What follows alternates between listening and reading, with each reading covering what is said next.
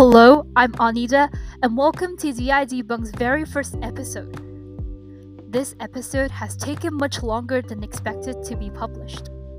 That's because I've been very busy with schoolwork, moving out, and many other commitments.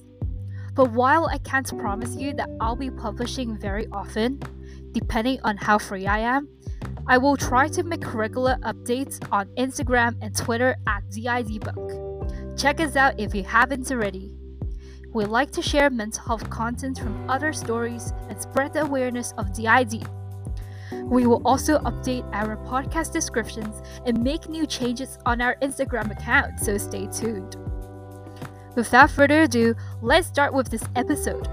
I can't wait to give you a clear and concise overview of this community.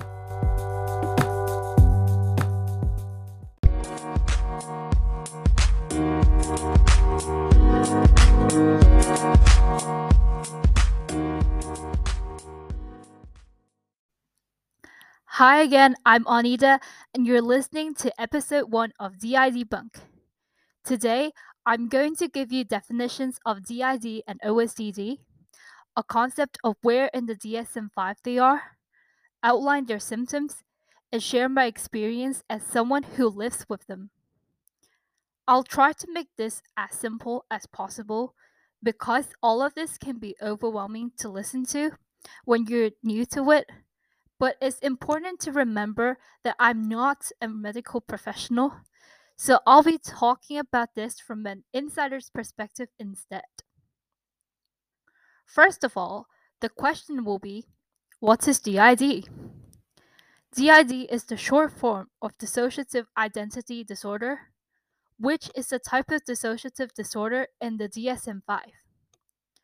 The other two types are dissociative amnesia, shortened to DA, and depersonalization derealization disorder, shortened to DPDR. People with DID struggle with the experiences of other two types too. I'll explain more about it later on. Outside the DID and OSDD community, a lot of people still refer to it as multiple personality disorder or split personalities, which are either outdated or inaccurate terms. But is still frequently used to this day. This can be frustrating to younger people who are living with alters, but I've noticed that people who learned about their condition before the official name change to DID in 1997 are more likely to call it MPD or multiple personality disorder because it's the name that they're used to calling it. For the sake of the majority of the community, I will always refer to it as DID in the podcast. One of the major characteristics of having DID is something called alters or parts. For the sake of this podcast, I will call them alters to reaffirm both them as a separate piece and them as a part of a whole. Every person with DID will have at least 2 alters within their body, which means yourself and another alter, and there's no limits as to how many alters a person can have. Alters are different from alter egos, which are more of a second self that a person consciously creates to show the best of themselves.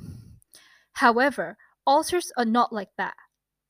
Within the constraints of what the brain and body can technically do, they can have different memories, abilities in completing a task, thoughts and feelings, perceptions of their life, expressions in personality and character, age and gender, etc. In my experience, you can feel like you're almost like a completely different person. And it can be baffling when you feel like you can't control anything your body does at all. I may not necessarily agree with another alter did, but it just happened and I can't erase what they did.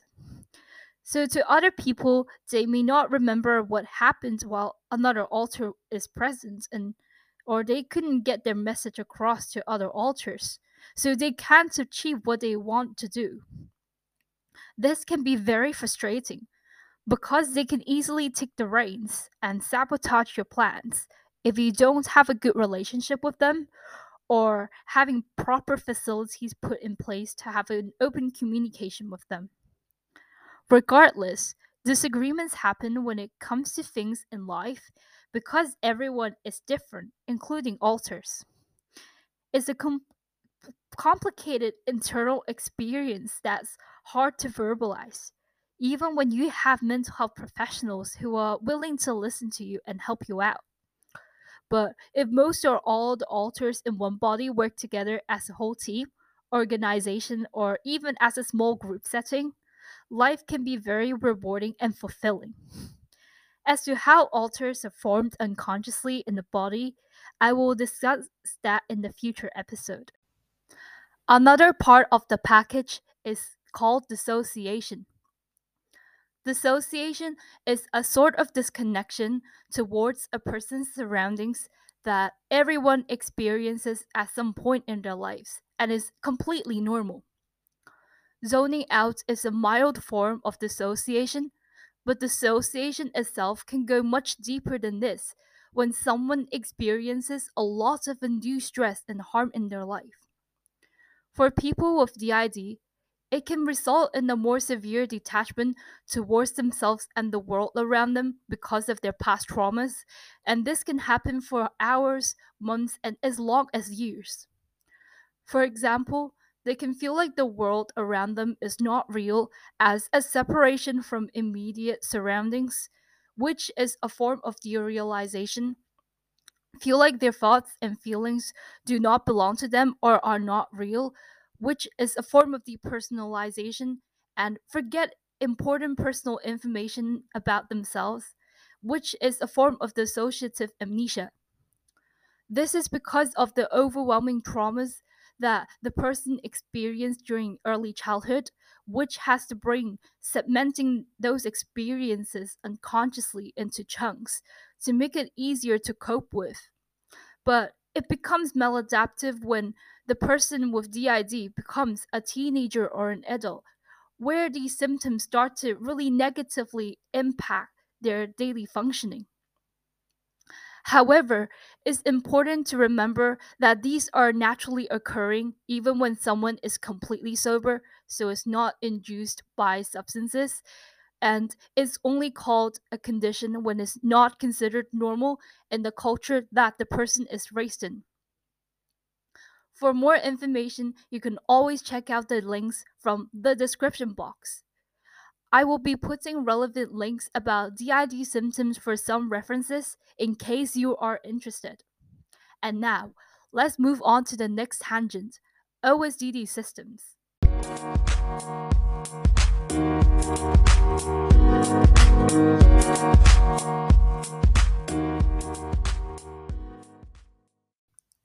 We're finally here to talk about the second part, OSDD systems.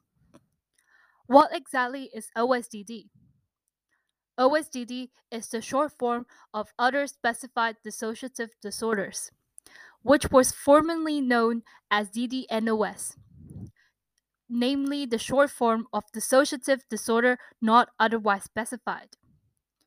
This is a different area within dissociative disorders. Compared to DDID, this is not well known by the public, but they have a significant place within the community of people with alters.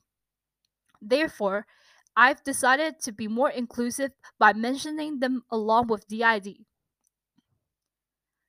In the DSM 5, which is the short form of the Diagnostic and Statistical Manual of Mental Disorders, 5th edition, used internationally, OSDD is a broad category of a wide range of symptoms. But in the DSM 4, which was the previous edition of the same manual, OSDD was separated into 5 types of DDNOS and Ganser syndrome. That involves other symptoms unrelated to DID, like identity changes caused by brainwashing in DDNOS 3 and dissociative trance from DDNOS 5 that are now under the OSDD umbrella. DDNOS 1 in particular was almost the same to the DID experience, except for either not having distinct alters or not having significant amnesia, usually only to the level of emotional disconnection. This is the aspect of OSDD that people with alters tend to focus on, and we will also be referring to this type in the podcast whenever we mention OSDD unless we specify otherwise.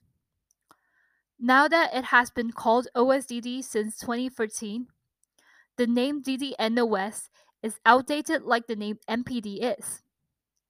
It is no longer used medically in the DSM manual. Generally speaking, these systems are often presumed to have similar roots as to why they have alters like people with DID. So we will approach it like this as well, just to give you a clarification of why we do things the way we do.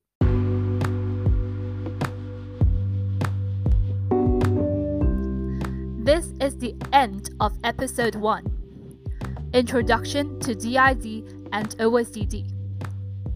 On this episode, I have explained where DID and OSDD mainly in scientific terms and added some of my lived experience.